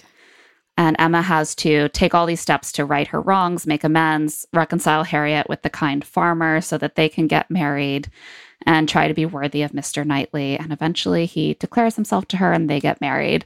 So yeah, it's like a pretty close tracking in a lot of ways. Like the broad beats mostly follow fairly directly from the beats of Emma. And I love the way that it just like fits. Like you see the universality of so many of those elements and how easily they're adapted to this completely different setting. And we've discussed before the way that high schools often work in modern adaptations where they are like a commentary on social status within a small community, because high schools are one of the few modern sort of structures that we have where like everyone is trapped within this small space and they are navigating these very limited social strictures within that space. And so I think it's a perfect setting. The themes follow so closely. And yeah, you get all of the feelings that you get from Emma from Cher. Like this good-hearted young woman who wants to help the people around her, but is also very ignorant of people's lives who don't like share commonalities with her. And so she ends up really stepping in it sometimes. And that's kind of the beauty of growing up and acknowledging your privilege and realizing the way that the things that you do affect other people in the world. And we get to go with Cher on that journey as well. Yeah. And this is why I was very, very excited as a young person to realize that these two stories were in parallel.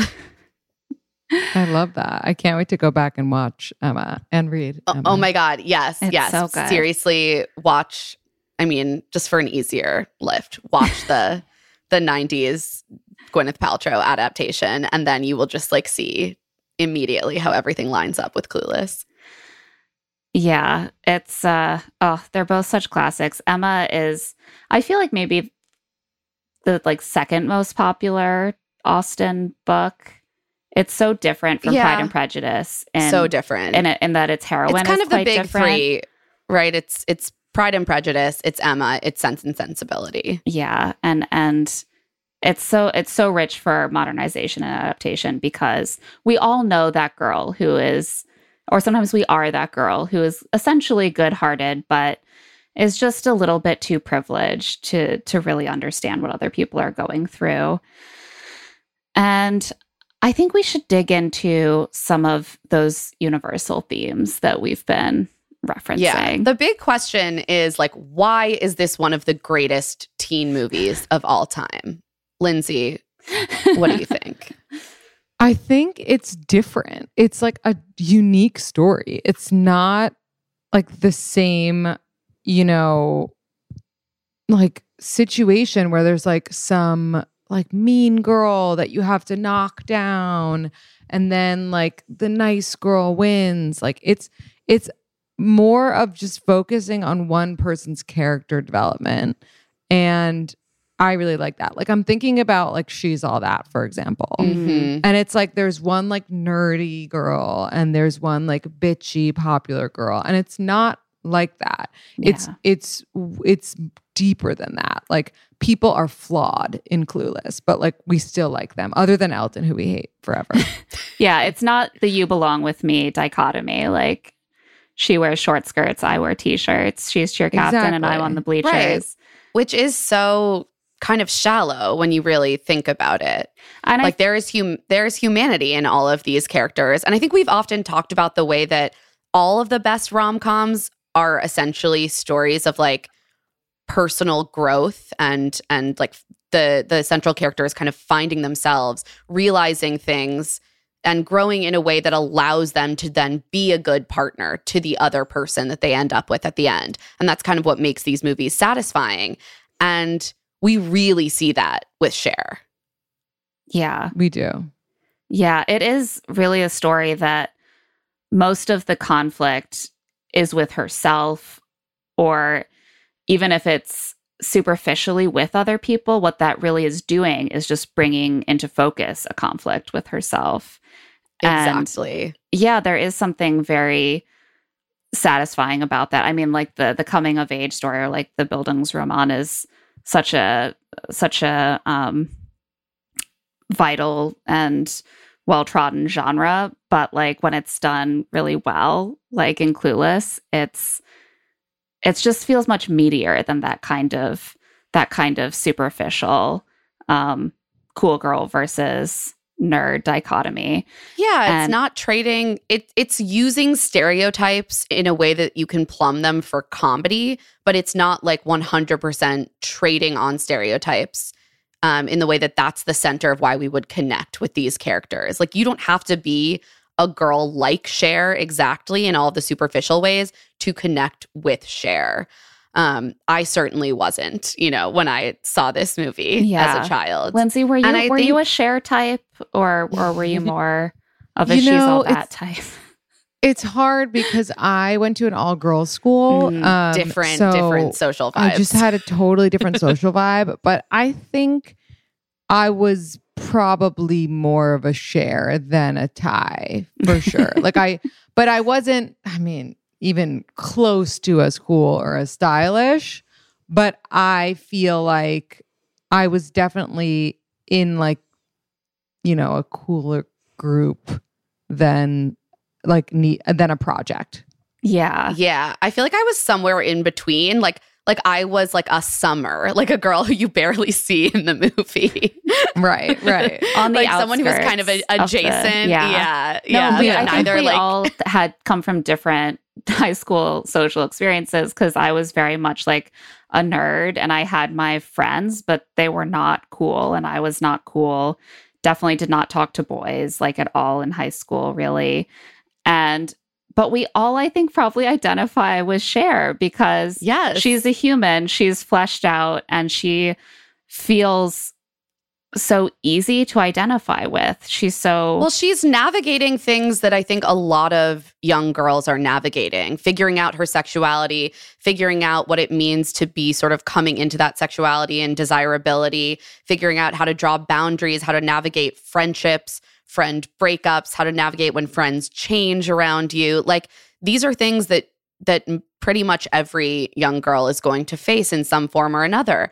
And in the 1995 review in the Washington Post, the critic put it, "Girls are hungry for anything that even remotely resembles their lives." That's how bad the pop culture scene was for girls in 1995. That's how little there was. And it's like, it's true. Like this one is for the girls. It centers on young women, and it takes their lives and their hardships really, really seriously, even while it is so sharply satirical. It's so true. And I will say, there are little tidbits that I very much identified with, like the failing the driver's test the first time. Oh my God, I also failed my driver's test just the first being time. Dumb, saying comments that are dumb, because you're dumb, you're 16.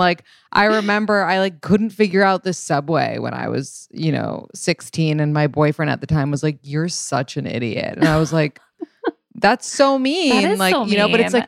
But it's just that positive reaction to being dumb too. Yeah. You're not like, "Oh, I'm so sad, I'm so dumb." You're like, "Oh, I didn't know." That Right. Those elements to me, I felt like were my version of Cher in my life. I think a lot of teen movies and shows about hot popular girls try to make them relatable by humbling them in certain ways. We were just talking about this on Rich Text with Lizzie McGuire. But I think that Clueless does this so well because she still comes off as very on top of her shit. She's very confident. She's very intelligent.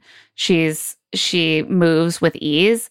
But there are these moments that encapsulate these teen humiliations that you're like, oh, I must be the only teenage girl who's stupid enough to like not be able to tell that the guy I thought was into me is actually not even remotely interested in me at all and never would be. Which like I would have looked at someone like Cher and been like, she can get any guy she wants and she always knows exactly what her power is over him. And she has this moment where she has to acknowledge that she just didn't notice that Christian would never be into her. And those just like little moments where even the coolest, most confident teenage girls are still figuring out the world in that way. Totally. It's so relatable. It is. I love that it doesn't back away from like satirizing the characters because they are so privileged. And yes, it does critique like the vapid nature of some of their interests, and it does critique the snobberies that manifest in their social circle. But it doesn't like use those to completely demonize them. It's like, yeah, they're shallow sometimes.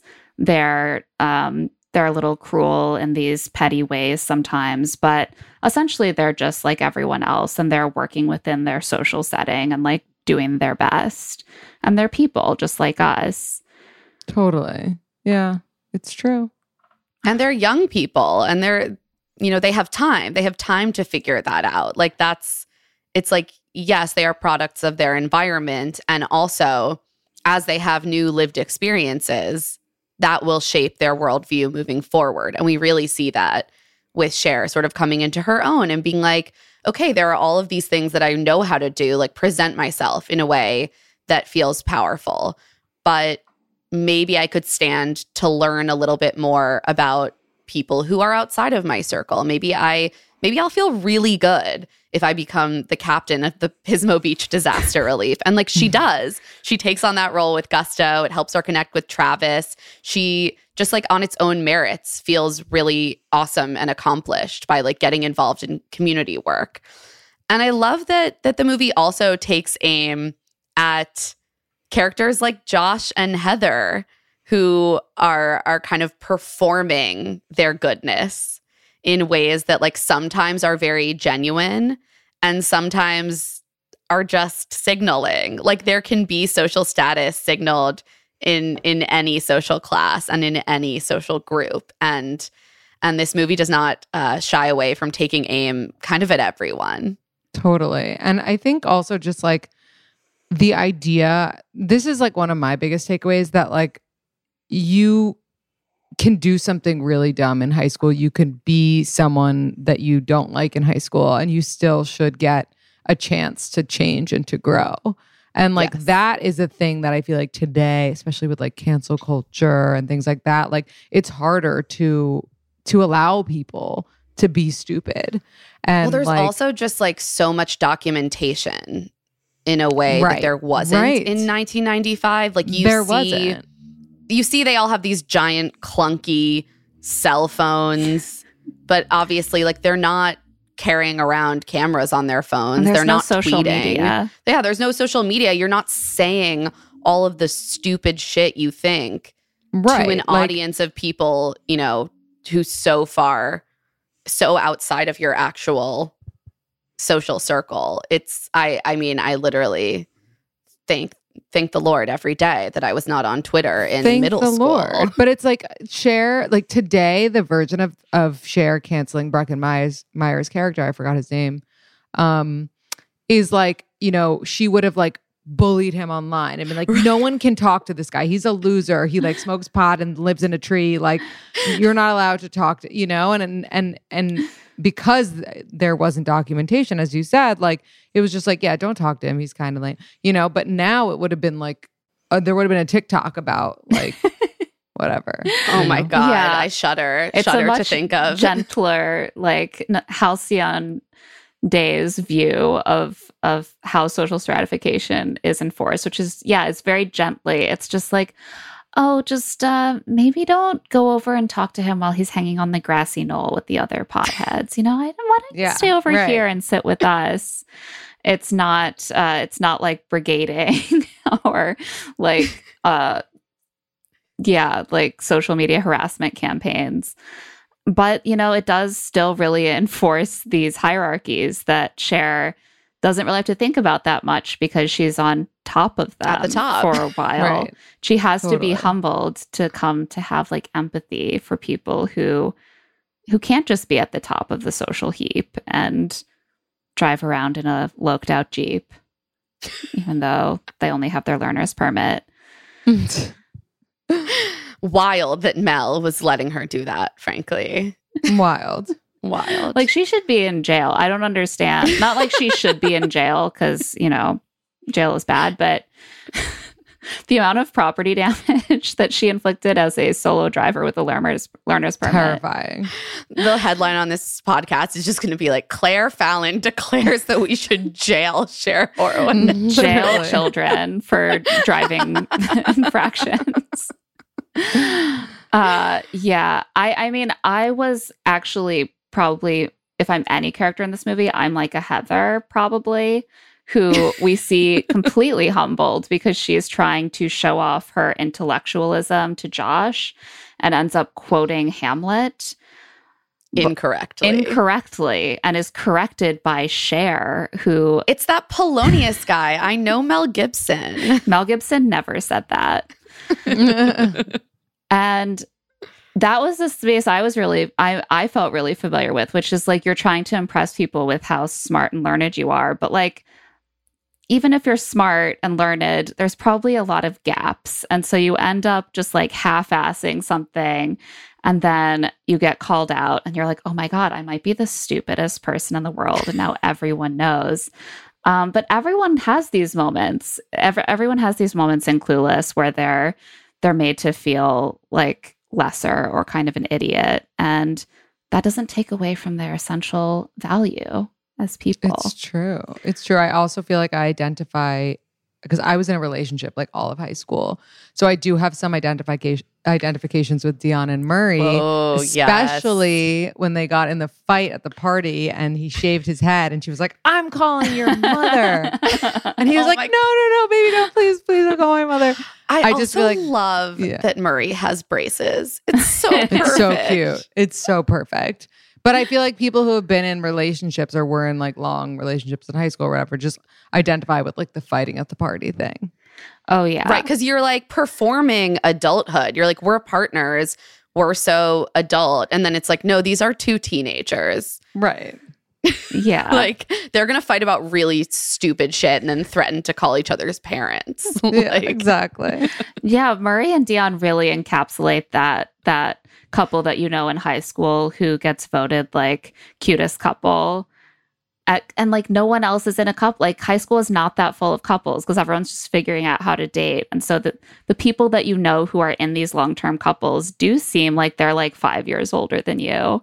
And then you look back and you're like, they were children. They were acting like children. Exactly. They're constantly toggling back and forth between this like sort of mature like consideration of each other and caretaking of each other and acting wild at parties. Also, I'm like, Murray, you're going to go home and your mom is going to see your hair. Like, what do you think is going to happen? Like, Right, exactly. think a beat ahead, buddy. he's like, I'm not thinking about the long term, just short term gains, you know?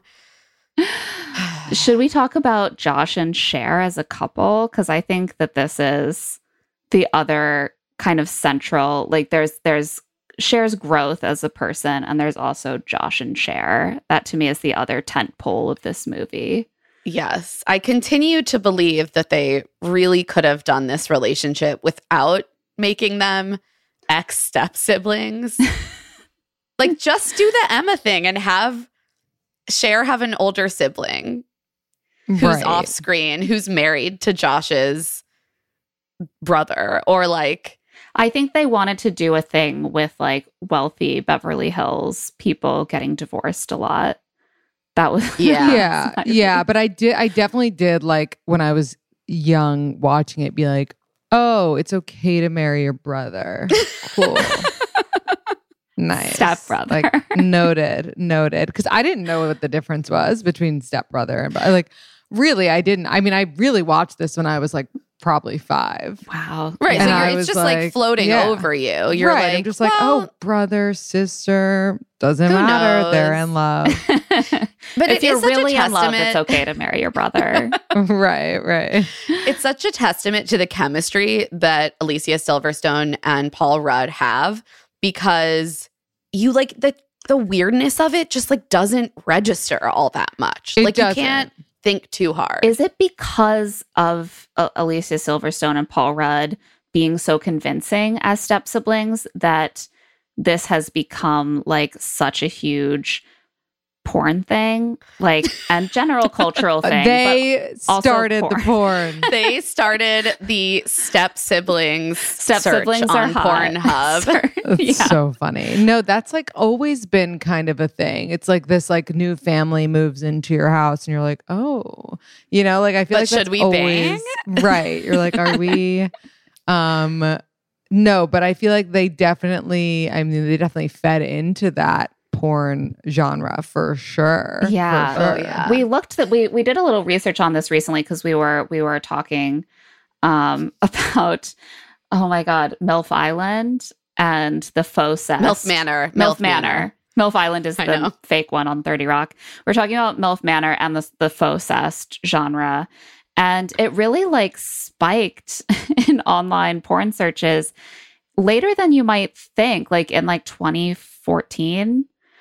And so I think that Clueless actually sort of predates this becoming such a huge like cultural sexual obsession.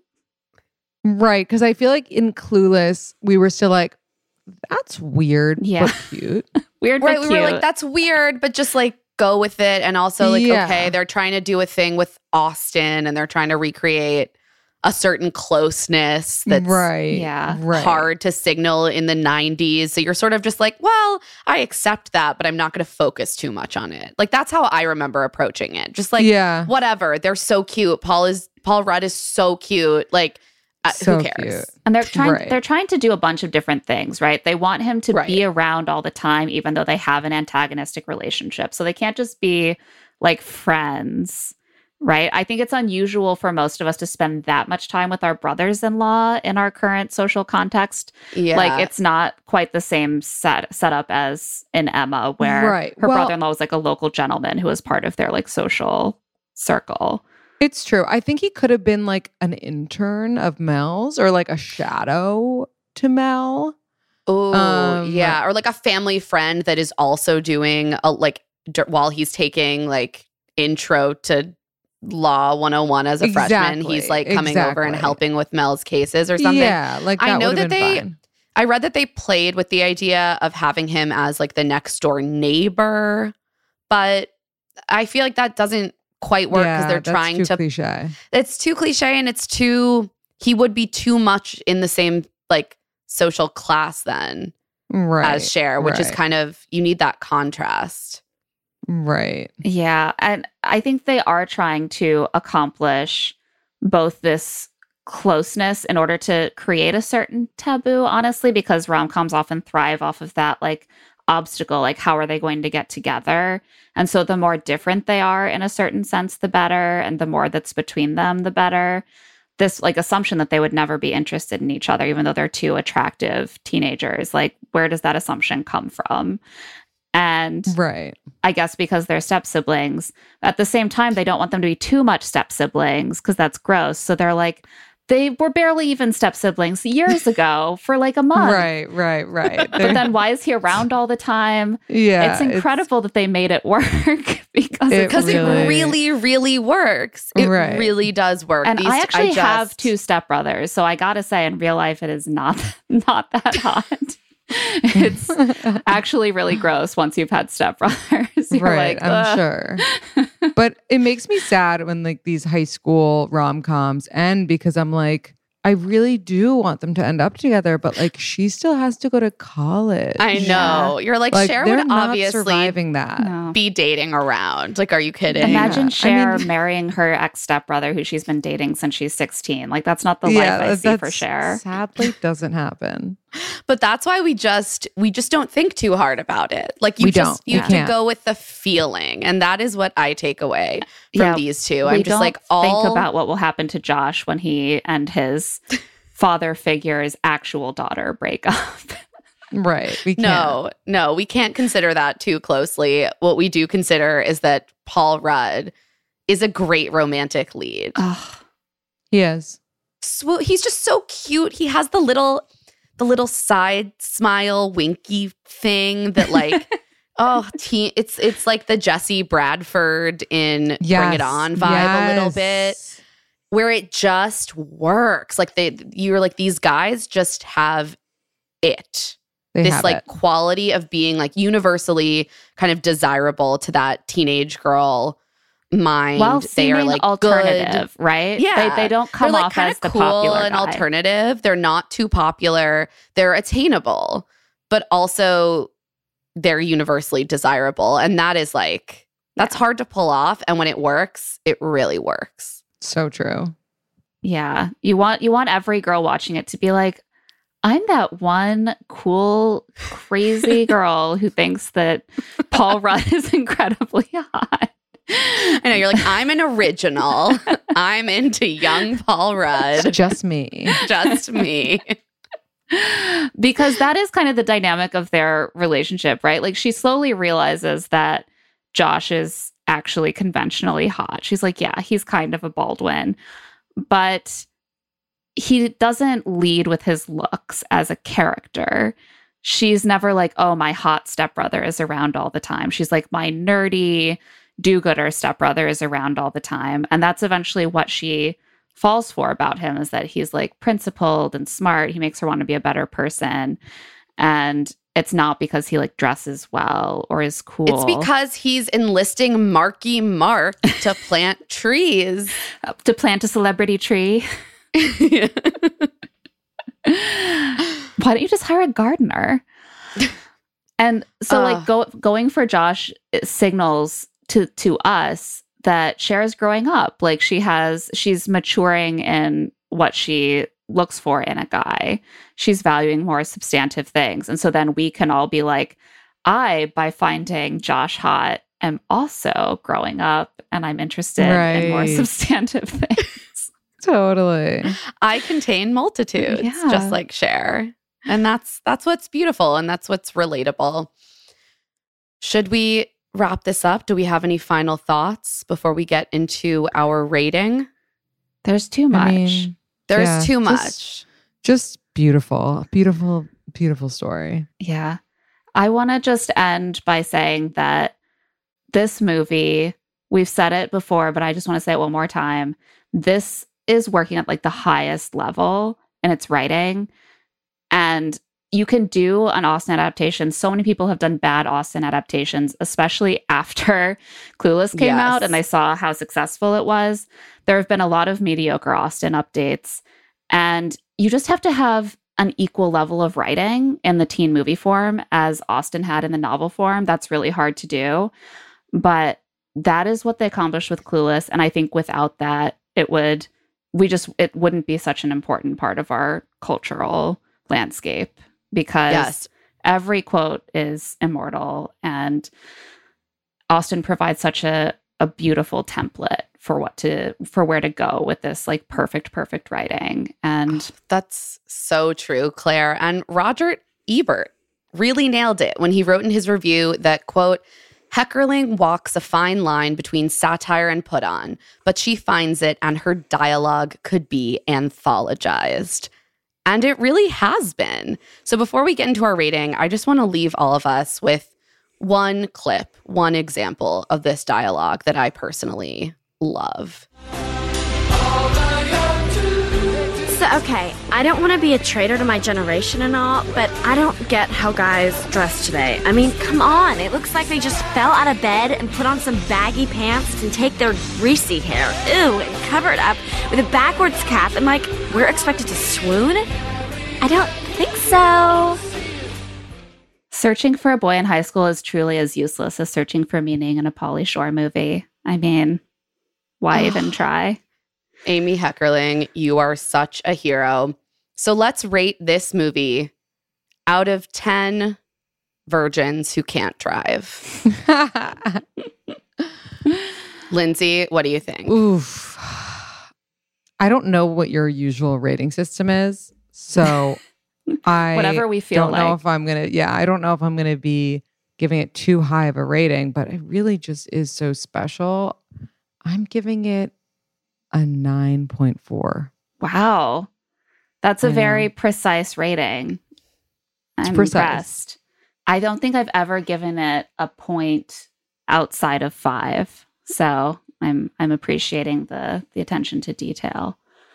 I don't know. This is tough. We honestly always give really high ratings because we love these movies. I have to give it a 10 out of 10. I'm sorry. I have to, because this is just such an important film to my development personally. I think it holds up so well. The writing is so good. It's so funny. As you said earlier, Lindsay, you can watch this movie 1,000 times and it never gets old. And, you know, I like to think that I can have multiple 10 out of 10 movies in my life. And this is one of them for me. Definitely. Yeah, it's hard for me to find points to ding off of this movie. I guess the step sibling thing, but honestly, it never really phases me in practice. I think I might have to give it a 10 as well. You can see that we're not disciplined at all, Lindsay. We're just like, we don't have any strength. 10 out of 10. We're just like, it makes me feel happy. 10. You know what? I get it. Maybe 9.8. We're moving it up. Yeah, you're like, I don't know. Just gotta push it up there. Lindsay, this has been so much fun. I'm so happy we finally got you on the pod. Can you tell the people where they can find you, your podcast, all of your incredible work? Thank you. Thank you guys so much for having me. You can find me wherever you listen to podcasts. We Met at Acme is the name of my podcast, and you should totally come check it out. It's a lot of fun. I will definitely be listening to that Meet Cute episode. Yes. I crave that in my life. Lindsay, thank you. This is so much fun. Please come back anytime. Thank you, guys. And on that note, that's it for Love to See It with Emma and Claire. Thanks to our wonderful guest, Lindsey Metselaar. Love to See It is produced by us, Claire Fallon and Emma Gray, and Stitcher. This episode was edited by Talon Stradley. Our theme music is by Tamar Habib, and our art is by Celine Chang. Josephine Martirana is our executive producer. If you like our show, please remember to follow us, rate us 5 stars, and leave a review. And of course, tell all your friends about our show. Without it, they're probably totally bugging. If you want to get in touch, you can email us at claireandemmapod@gmail.com. You can also find us on Twitter and TikTok at Love to See It Pod and on Instagram at Claire and Emma Pod.